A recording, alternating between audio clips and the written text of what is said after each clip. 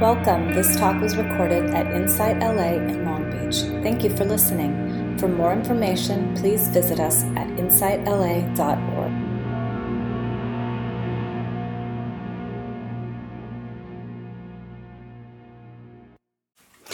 So the topic of the talk today is intimate awareness.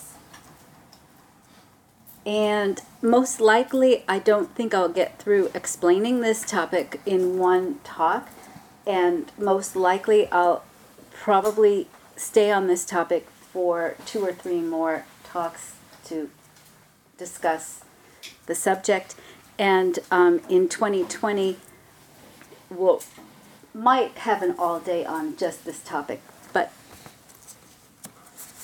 this came up for me as a result of some of the discussions some of us have been having on the 4 foundations of mindfulness. And some of you who have been working in the training program got an assignment to explain the 4 foundations of mindfulness in 10 minutes.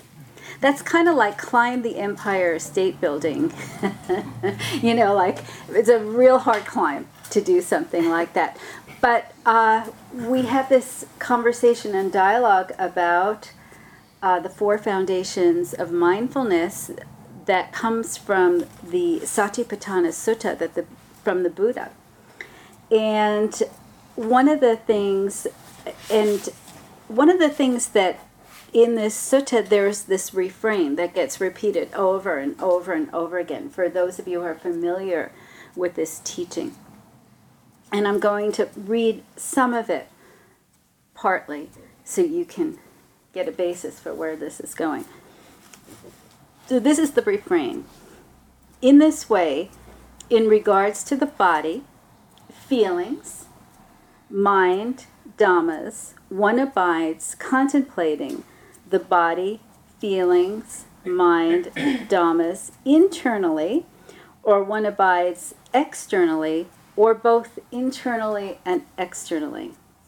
One abides contemplating the nature of arising in the body, feelings, mind, dhamma, the nature of passing away, both arising and passing away. One contemplates mindfulness that there is a body, and that's established for bare knowledge and continuous mindfulness. And one abides independent and not clinging to anything in this world. I didn't read all of it, I just gave you a snapshot of that. But it's a beautiful teaching, and it really takes your whole lifetime to unpack it. You could practice for your whole life and still not know it. And that's the beauty of the Buddhist teaching. It's a lifetime path that deepens and deepens, gets richer and richer. The older I get and the more I practice, the more beautiful and radiant this path becomes. It's never dull or dry. It's a sweet exploration. But what the Buddha is trying to unfold is we're developing this capacity to be aware moment to moment without a mental commentary and chattering, a bare awareness of what's happening directly, without the mind doing an ongoing commentary of what's happening. Those of you who remembered Howard Cosell, it's just a few of you, a very famous sports commentator, and he is very energetic, and he would just describe a sporting event, and he was so compelling, like moment by moment. A lot of us just like to listen to him because his commentary was so sharp and fast. He had so much energy, and a lot of us have this running commentary all the time. We're like little Howard Cosells in there. How is she sitting? What is she saying? Did she say too much? Right? There's always like this commentary, and that commentary can cause a lot of suffering. And it takes us out of what's happening in the present moment. in a way, it blocks our clear seeing and vision. And so the Buddha is asking us to cultivate a bare knowledge, a bare attention, and clear comprehension. And he uses in the Satipatthana Sutta one of my favorite words, which is ardent. That's such a great word, ardent. And what that means to me is no matter what happens and how unconscious I get and how many mistakes I make and how unmindful I am and how much forgetting I do, I can come back to the cushion again or come back to my practice again and have an ardency, a energetic willingness to be there no matter what, even when it's super hard and even when I feel like I fail, and act in very unmindful ways. And if you're on the path of mindfulness, you're also on the path of unmindfulness. I like to say they go together. There too. Right. So what is the intimate awareness is that through this practice, we're willing to be up close and personal with the nature of our mind and the nature of our body and our habit patterns, the things that catch us and get us stuck where we're vulnerable, where we disassociate, disconnect, and defend, these relational habit patterns that we have that cause us suffering. We're willing to be intimate, to see it clearly, to hold it closely, and not push it away. That takes courage and practice and humility and vulnerability and openness and energy and all those things. All those things. I was on many all-day retreats. Victor, who used to teach in Long Beach, and I think Jane was with me, Mark was with me, and we would go to Palos Verdes. We had a beautiful retreat spot. From 9 to 5, you'd sit and walk. There's a lunch break and a yoga class, but it's a lot of silence, a lot of sitting and walking. And I loved those days. They were wonderful to me. If I could wish anything for Long Beach group is that you would love to sit like that. Right, Claire? I'm looking at some of you. That you would, Anthony, you would love that. You would go, God, I can't wait for the next retreat. You know, I want to be silent from 9 to 5 and practice. Like if you guys did that, I'd be thrilled to have a group that wanted that. I mean, it would be like dream come true. And I believe we will be in that space together, I hope. Anyway, that was a little zealous, not ardent. But one of the things he said that I loved, and I don't know if either one of you were there, he said, it's about 3 o'clock in the afternoon when everybody's energy is waning and you're really kind of tired at that point.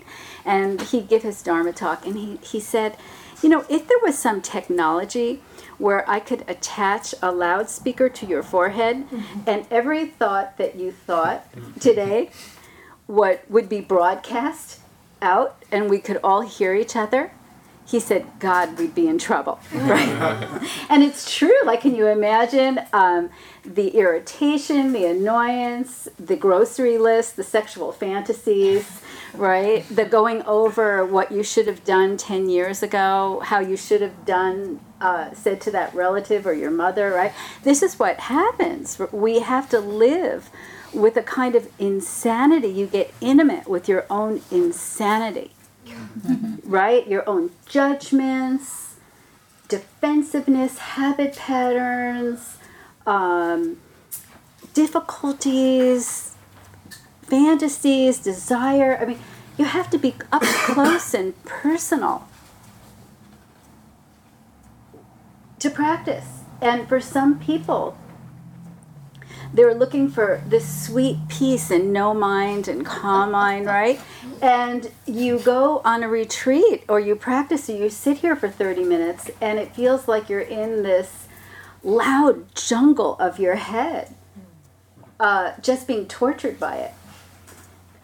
This is the practice, to be able to hold this with energy, kindness, compassion, loving kindness, and to see through it with wisdom. When he talks about not being attached to anything of this world, to learn how to let go and breathe into the silence, right? So I'll read you a quote from one of my teachers that I really love. Let me read it to you.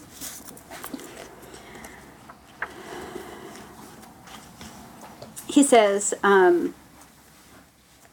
under normal circumstances, and this is A.H. Almaas, under normal circumstances, we experience ourselves only partially.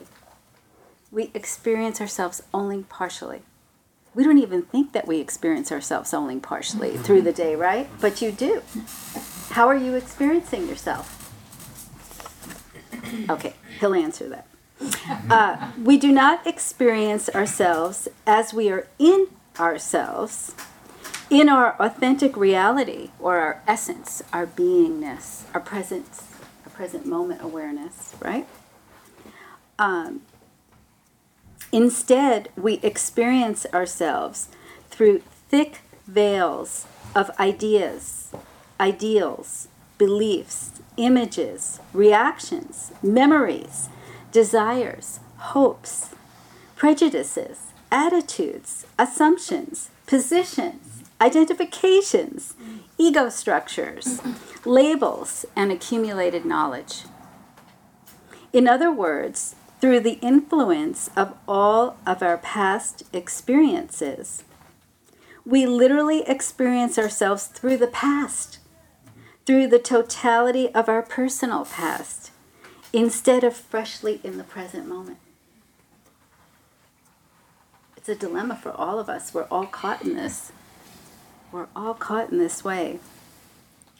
Only when we have experienced another way of knowing ourselves is it possible to appreciate the enormous effect of all this mental baggage has on our normal experience of ourself.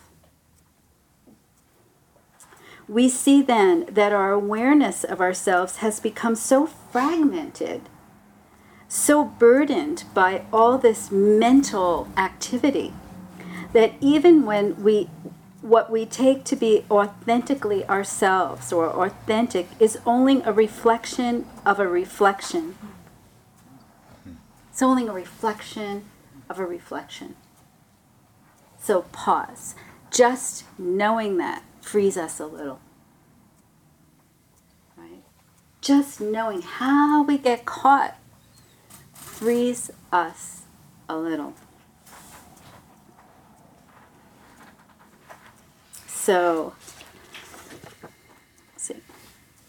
So he says there's a distance between knowing oneself and being oneself. That being, that present moment awareness. And the Buddha talks about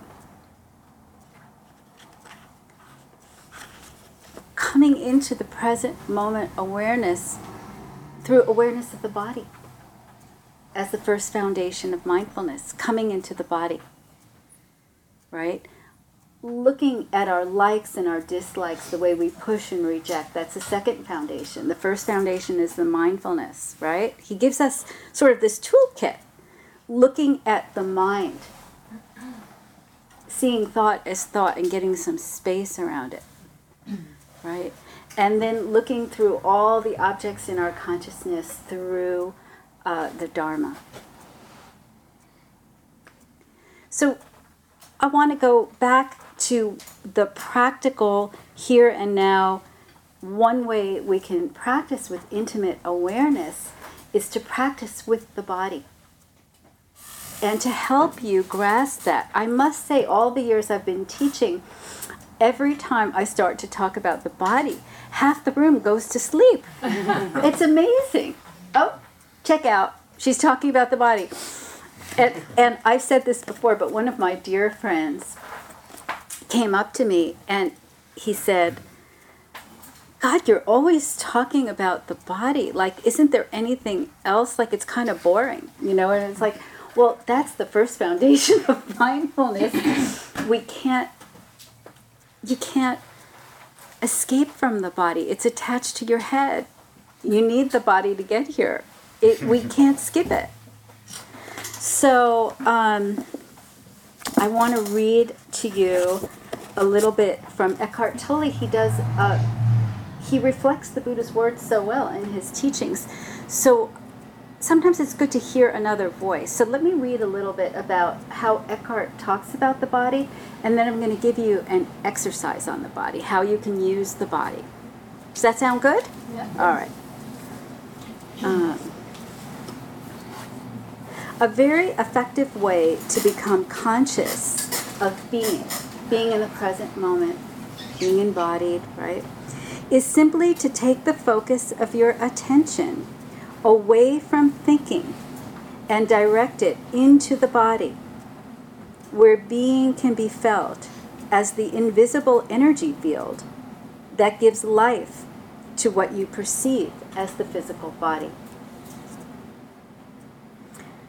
Direct your attention inward. Have a look inside yourself. What kinds of thoughts is your mind producing? What do you feel?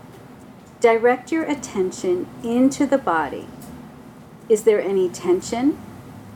Once you detect that there is a low level of unease, the background static, see in what way you are avoiding, resisting, or denying life. So use the body to tune in. I'll read another one. So I can find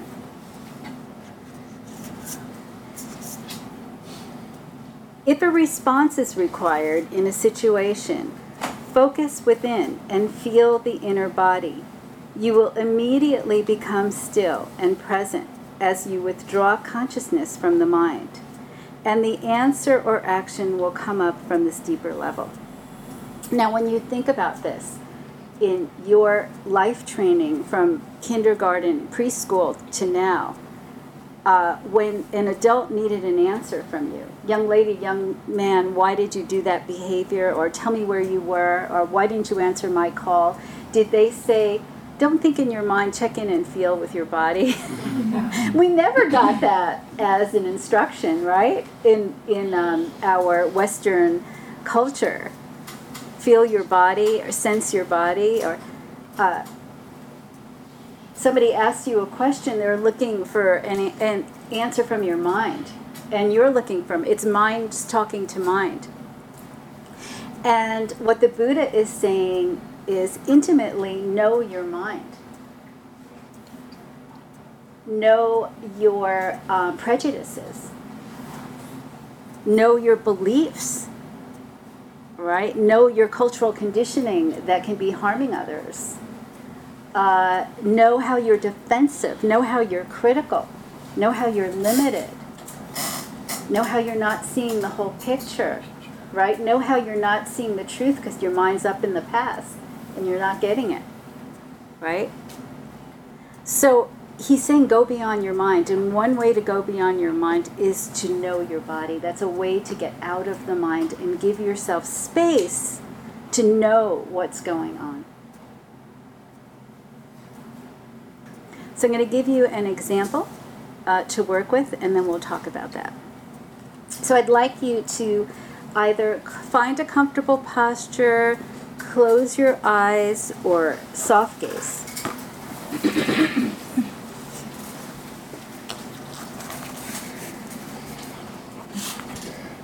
And I'd like you to draw an imaginary circle around your body.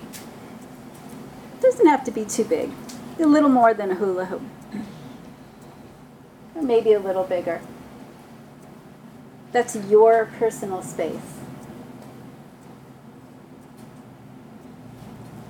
I'd like you to think back a little bit and call up either a person, a pet, a spiritual figure, a relative, a loved one, dead or alive, anyone who has been a loving presence in your life, a mentor, someone who's loved you unconditionally or you get great wisdom from. Could be a teacher, like Thich Nhat Hanh, or for some of you, Jesus, or Mary, or anybody, a loved one, a great friend, a best friend, anyone you have really positive feelings for, and bring them into your circle, in your circle. And just allow yourself to sense and feel their presence, their loving presence. If you want, you can make eye contact or touch or hug, whatever you like, or just feel and sense them. Their essence, who they are, what they've brought to you, the gifts they've given you over the years and time, the wisdom you've received, the kindness you received, the safety you feel. Just allow yourself to be filled with awareness of that feeling, that sense, through, and see now if you can sense and feel that in your body.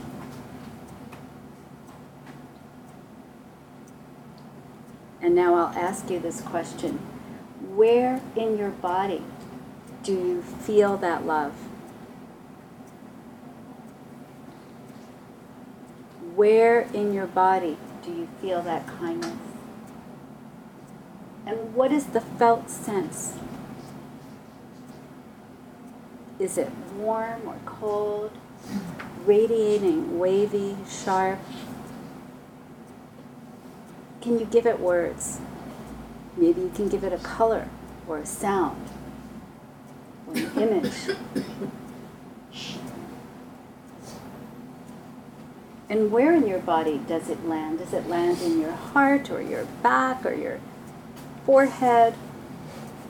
Does it radiate through your body? Does it bring you energy? Does it deplete you?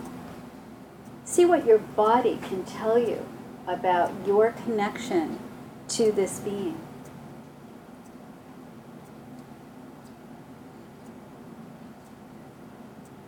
And give your body that time and energy to sense its depth and the body knowledge that it has to give you.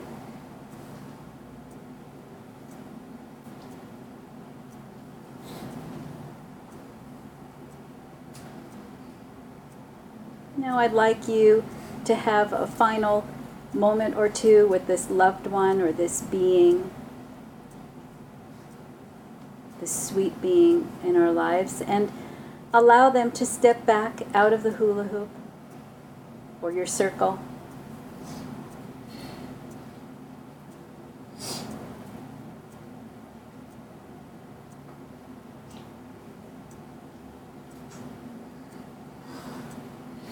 And take a couple of breaths here. And now I'm going to ask you to invite another being. And this would be the irritating being. Not someone who's not safe or causes harm or that you despise or have chronic conflict with. Just somebody who irritates you a bit. Maybe someone with a cranky voice, or someone who talks too much, or someone who hurts your feelings and doesn't realize it, or someone that's high maintenance for you or draining. And invite that person into your circle, into your hula hoop. But, if you want to keep them at the edge, it's okay. And if you like, you can make eye contact or just sense their presence. Maybe it's a memory of the last interchange you had with them.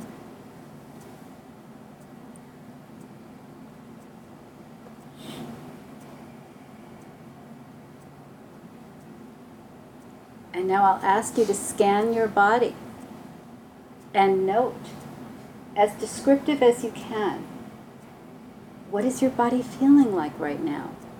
Where do you feel the impact of this person's interchange in your body?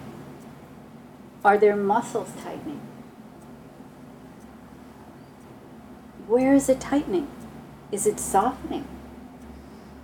Is there tension or stress? How do you know what your body's feeling?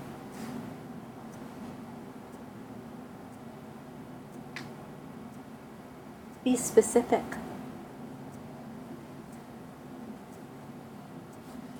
See if you could give it a name. Tension, tightening, grasping, holding, rejecting, pushing away, tuning out, whatever it is. See if you've got it. And where? How? Become curious. Allow your body to teach you what's going on.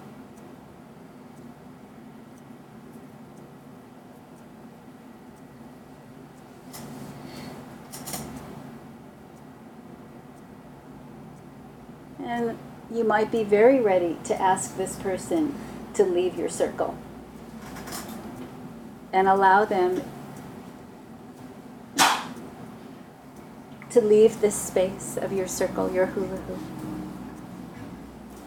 And just take another moment or two to sense your body and what that felt like.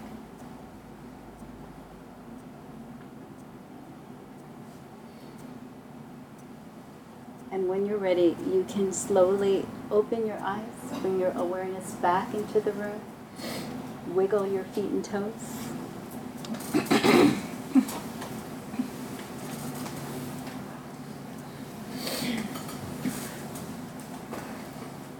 So we need a brave person to tell us what that experience was like. What was that like? What happened? Paula. Well, with the person that I love, he was a teacher of mine from many years ago, and when I brought him into my circle, I felt excitement in my stomach. I felt uplifted. I felt connected in my heart, and I felt a softness all around me. When I brought the person where there's a continual sort of conflict, or I felt interesting. I felt in my body, I felt a tightness in my belly, and I went right into my head. I was in a very mental place, and not really connected to my body, and almost detaching and going into my head, which felt sort of protective. That's my experience. Thank you. Great. Anyone else? Yeah, Vanessa. Well, for the first one, I pictured my favorite cat that I had many years ago. And she was a beautiful, sweet kitty. So when I pictured her, I had a really kind of cool feeling. It was like almost like a warm bubble that was not really beyond my body, just kind of like filling my whole like torso and chest area. And it felt very like, I was trying to think of a way to describe it, and I was like, how would I describe it? The best thing I could come up with, it was almost like kind of warm, almost like warm tea, but not tea, maybe something kind of fizzy. I don't know. There's really not really words to describe it. But it was a very alive, very much alive kind of a feeling. And then when I switched to, I thought of a girl who works in the office where I work, and she's very annoying. I don't dislike her. She's not bad. She just has some annoying qualities about her, and she feels kind of anxious. So when I thought of her, I felt it all roll back. And I kind of felt like I was expansive. I was thinking of the cat named Bailey, and then when I thought of this girl, I felt like it all kind of rolled back, and almost like I took a step back. And it was just like me in my body, not expanded, just kind of like there. Thank you both. It's so descriptive. Thank you. Really helpful. One more. Yeah. So about 10 years ago, I started a loving kindness practice that I sometimes return to when I'm having difficulty getting into my breath or my body, because the loving kindness practice that I do is I imagine hugging a person, and I start with myself, and then I start with somebody that I love, usually my mom or my dad, and then I go to a difficult person. And so this felt very similar to that. I've had practice with it, and the feelings that come from being with someone, thinking of someone I love, feels like a wave that takes you under in the best kind of way. That's how I feel it. where I feel, I mean, I had tears coming down my face as I was thinking about the person in my circle. And then when I think about somebody who irritates me, I do feel this tightness right at the bottom, you know, like right where my diaphragm is, like I feel this tightness and breathing into that, but I usually within my loving kindness practice then counter that by saying, like, over and over to them, as if I'm saying it to their face, you are complete, you are whole, you are perfect just as you are. And that kind of starts to relax my body because I try to believe it as well. It's easier with the people that I love. It's harder with the people who annoy me because I'm like, you're perfect even though you drive me insane. And so that's what's helpful for me when working through that practice. Beautiful. Thank you. Thank you for sharing that. That's great. It's really helpful. So I want to make a point. Why did we do this? What is she having us do now? And what does that have to do with the Buddha? Well, here's the point. The body is worth knowing, isn't it? Gave you a lot of information, didn't it? Right? A lot. And by doing that little exercise, by going into the body and away from the mind, you're already in mindfulness. It's the first foundation of mindfulness. You're mindful. There was a pause, and you went inside and asked what's happening. And then you sense and felt in the moment what is really happening to you, the one who counts, the one who's sitting on the chair. Hello? Right? This being, the only one I got any control over, possibly, right? You landed in here. But there was a pause there. By sensing and feeling, you are not going to be so reactive to whoever is in front of you. Right? You have a chance to bring some wisdom in, or compassion in, or loving kindness in, or any of these beautiful qualities, generosity, compassion, right? So a person annoys you at work or in your family, and we all have a number of them because it's life, and we're not going to mouth off and say something that we regret so quick. Or we're not going to turn off and shut off to them and say, I just don't want to know that person or be in relationship. Reject them. That's it. They're out of my life. Or I'm just going to go, right? Or maybe they need compassion. Maybe they're suffering. Maybe we need to be generous, right? This gives you that information and that chance it's the ground of wisdom, right? It's also a way to know when you're watching your body, was the body sensations that you had when you were with the person in your circle, was it permanent or impermanent? Impermanent. It was impermanent. It came and it went. Here and not here. It's not a fixed situation. So it's the ground of wisdom.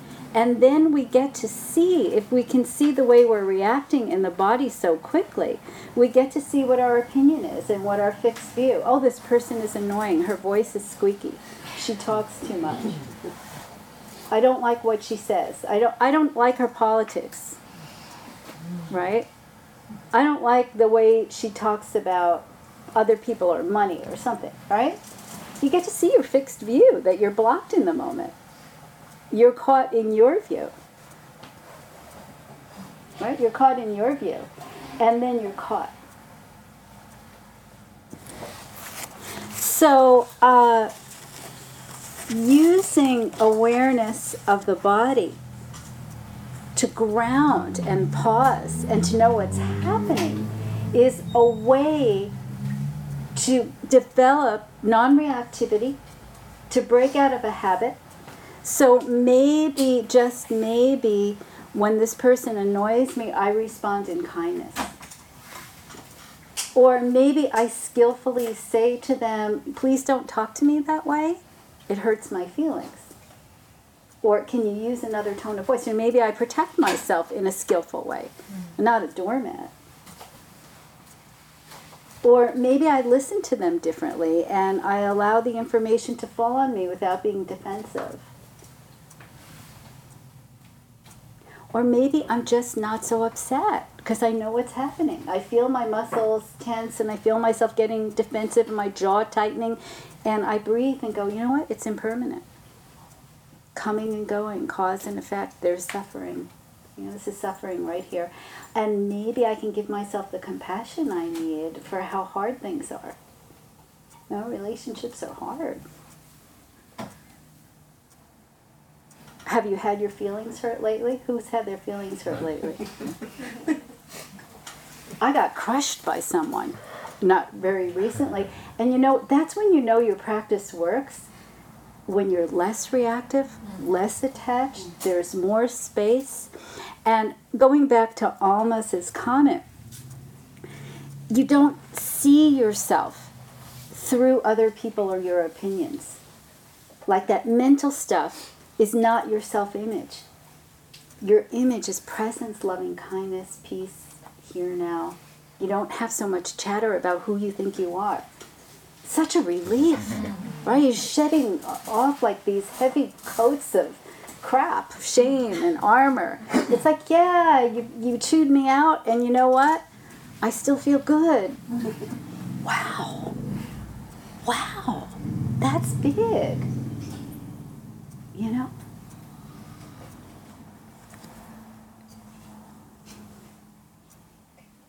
And it gives us a chance to rest in stillness and peace. And I have this little quote that I pick up and put down, and I lose this paper, then it comes back, it flies around my room. You know, you have one of those? You find it in a makeup drawer, and then you find it on the counter, and then you find it under the sink, and it's just like it floats up, and it's from the Course in Miracles. And it says, "It will be given you to see your brother or sister's worth when all you want for him or her is peace. And what you want for him or her, you will receive." So, these practices are liberating. They help us with non-reactivity, no harm, less suffering, more freedom, more loving kindness, compassion towards ourselves and others inwardly, outwardly. They free us up from our illusions of our mind. And all the Buddha asks, really, is that momentary, moment-to-moment willingness to practice awareness in this way. And so it's a great invitation. It's an invitation, great invitation to practice moment by moment. And mindfulness of the body, you know what? You can't live from the neck up. Come down in the body. And the meditation that I gave you earlier is one way to ground and check in with the body that's relatively easy throughout the day. So I offer this teaching to you today as a way to liberate ourselves, all of us, from suffering, the interpersonal suffering and the deep suffering. Yeah? And I want to go back to your comment, which is when we have awareness that's established in the body and we see these patterns, we can then use the wisdom practice, the loving kindness and compassion practice to change our mind. To stay open, to stay kind, to stay loving, to stay skillful, right? To access the wisdom. It's practiced over and over again where we're breaking these patterns that we suffer from and we get free. Yeah. So all these practices come back and they give us dividends. It's like buying a good stock. You know, we get the dividends to practice. So I will end here on that note. And we have about 15 minutes or so, and it'd be nice, because it's not a whole lot of time, to just have some dialogue or questions as a big group today, because I think we've run out of our time. Yeah? So any questions, comments, experiences? Anything anybody wants to say? Yes. I just have a question back Yeah. to the 4 foundations. Yes. The last one, so the first one's the body, the second one's feelings, third one is mind, and then the fourth one is dhammas or dharmas, depending where you're talking from, right? What, in your view, I mean, I know it's a big topic, but what is dharma in that realm? Okay, so first of all, we want to say the second one is not feelings as emotions. It's whether it's Vedana, whether you like something, you don't like something, or you're neutral. Oh, okay. Okay? Emotions are in the third foundation. The fourth foundation is about, by the time you get to the fourth foundation, this is how I like to describe it, you are committed to your practice so that all phenomenon through your sense doors is seen through the Dharma. Right? All phenomenon is known through the Dharma. Right? Like right now I'm looking at all of you. My eye is seeing you through the sense door of seeing. I get to know that there's an impermanence to it. Right? Maybe I get to know that there's some suffering. I'm going to say goodbye. I'd really like to have you all over for lunch. You know? I don't like saying goodbye. I want you guys to stay and let's continue practicing together. You know, is it right? There's a clinging and a grasping. So many things are happening that one can know through your sense door. Right? Let's say one of you said something that I didn't like, right? And I felt agitated or rejecting, right? That's the fourth foundation. I am agitated, I'm rejecting, I'm pushing you away, right? I don't want it. So by the time you get to the fourth foundation, you're seeing phenomenon through the Dharma. And it's called, a lot of us will say this is in Theravadan, you know, there are all these lists that they list. They list the Four Noble Truths, and then they list the Eightfold Path, and then they list the factors of awakening and the hindrances. There's a million lists. But it's one way of saying when wisdom is here, there are many different ways you see your experience phenomenon in the world. And one big way is you know it's you and not you. The you take yourself to be may not be the you think you are. It's not like you don't exist. It's just the who you take yourself to be is not fact. It's a very fluid, changing thing. And it's not fixed. Right? And we get to see what's so personal and not personal, that a lot of this is causes and conditions and not so personal. Right? So you get to explore that in the fourth foundation through those Dhamma lists. Thank you. Yeah. Yes, Claire. I wanted to share the experience of having an emotion come up, like anger or anxiety, and being at a retreat and not being able to talk about it or call anybody up and just sitting with it for a really long time. And it's interesting how it morphs. And that sensation that you said of being free, of being at peace, of being free from a burden that you're carrying, happens. And it's happened to me, and it's quite amazing. Thank you. Yeah, thank you for bringing that up. And by the way, is that not a courageous act? Mm-hmm. To sit in silence with something that's driving you nuts and really intimately be in with it? I call that courage. Mm-hmm. You mean you can't run to the Haagen-Dazs ice cream? I'm just just joking. But anybody else?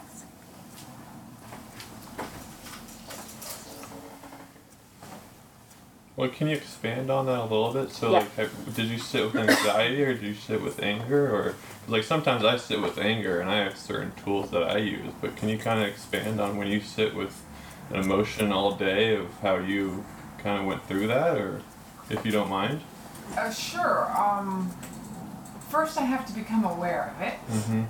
That's kind of a big step of being aware of what it is that I'm feeling that's making my jaw so tense, you know, that type of thing. And then breathing into it, and having the sensation of pulling this emotion, this energy, because it's a very powerful energy, particularly anger, down into the belly. I think they call it a dang tien, and imagining that and breathing in and out through that. It's not really a word thing, it's more of a physical thing. Thank you.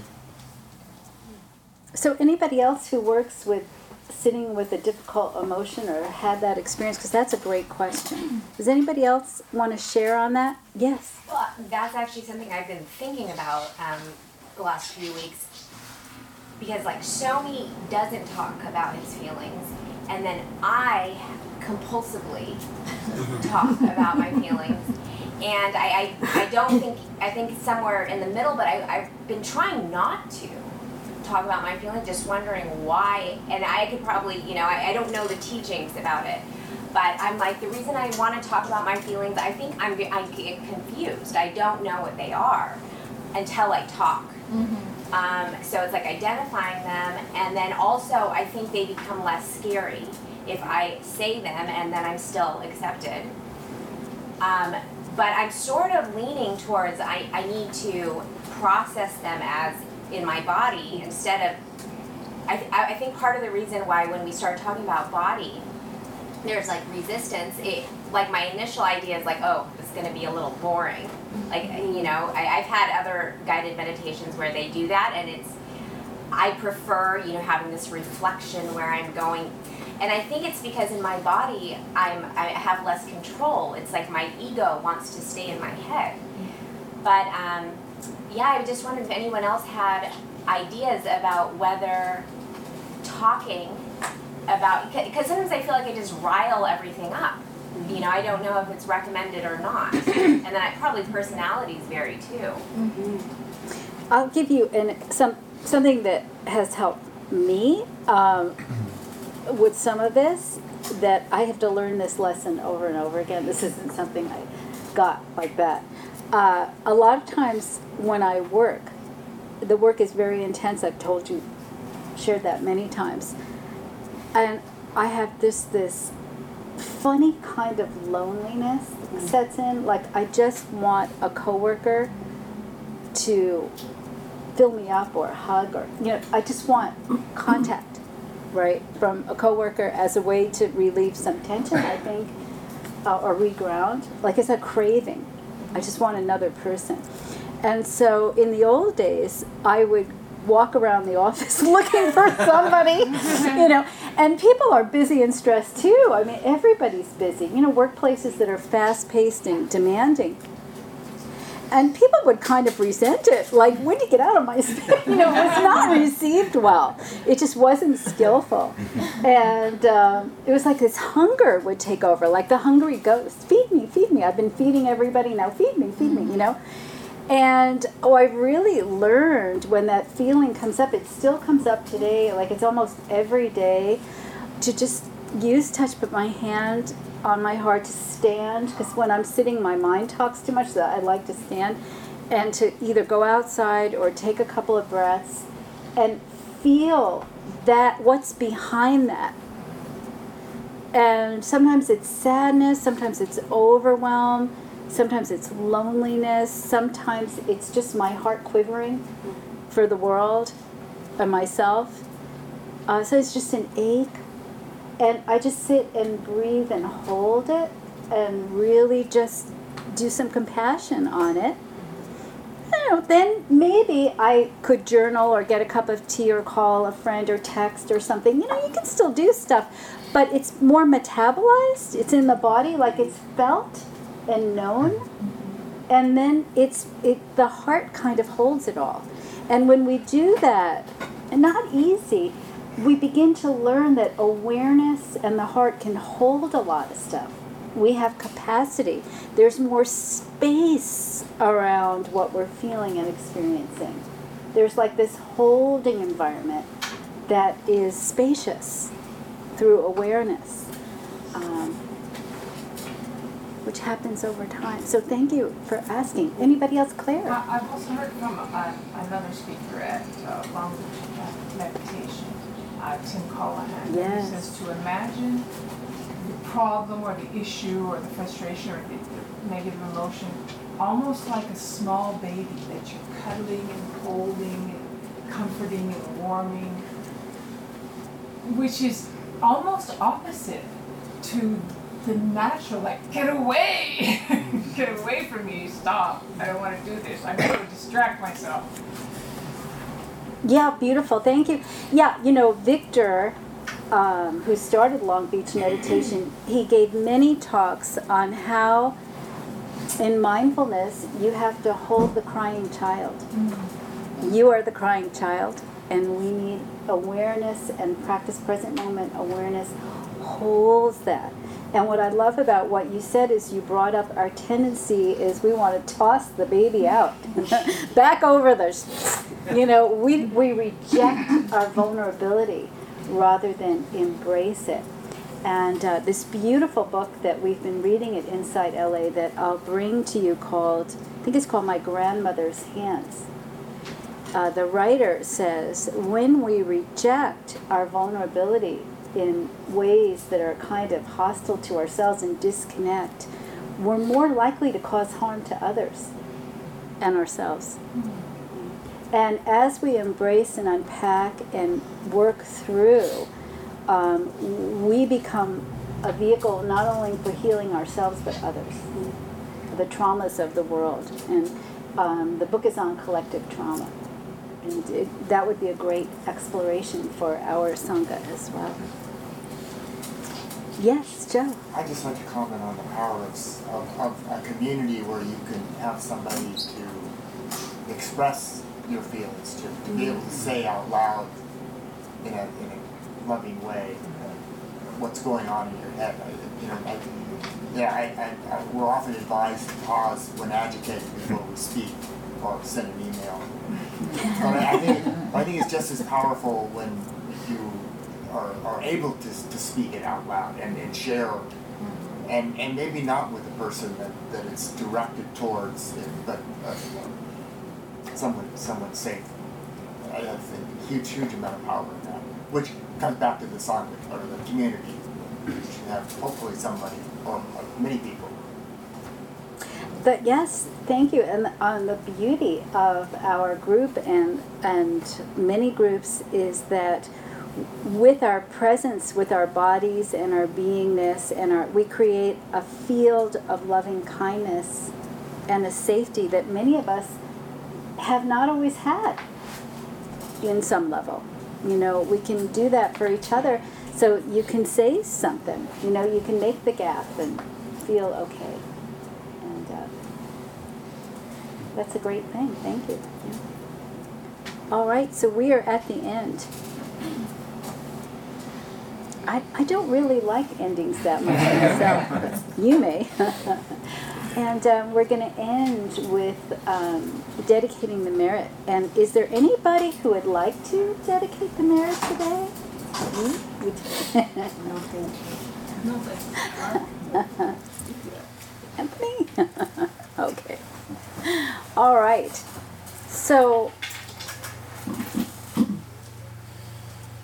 in gratitude of our dialogue on loving kindness and wisdom and strength and resilience, all those wonderful things, the beautiful merit that we've gathered here today in coming together, we take this beautiful, loving, healing energy and send it out from this room to all beings everywhere, unconditionally,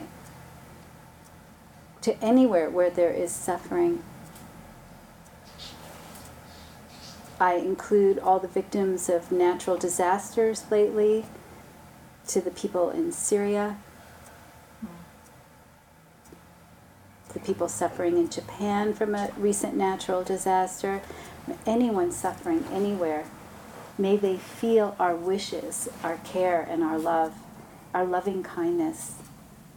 May all beings everywhere unconditionally be safe and free of harm.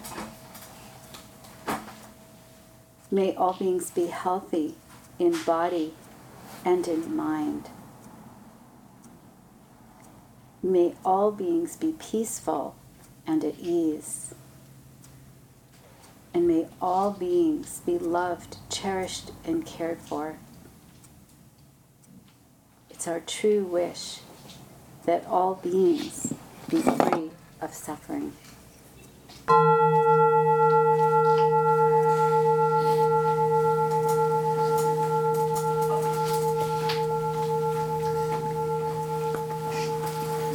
Thank you all.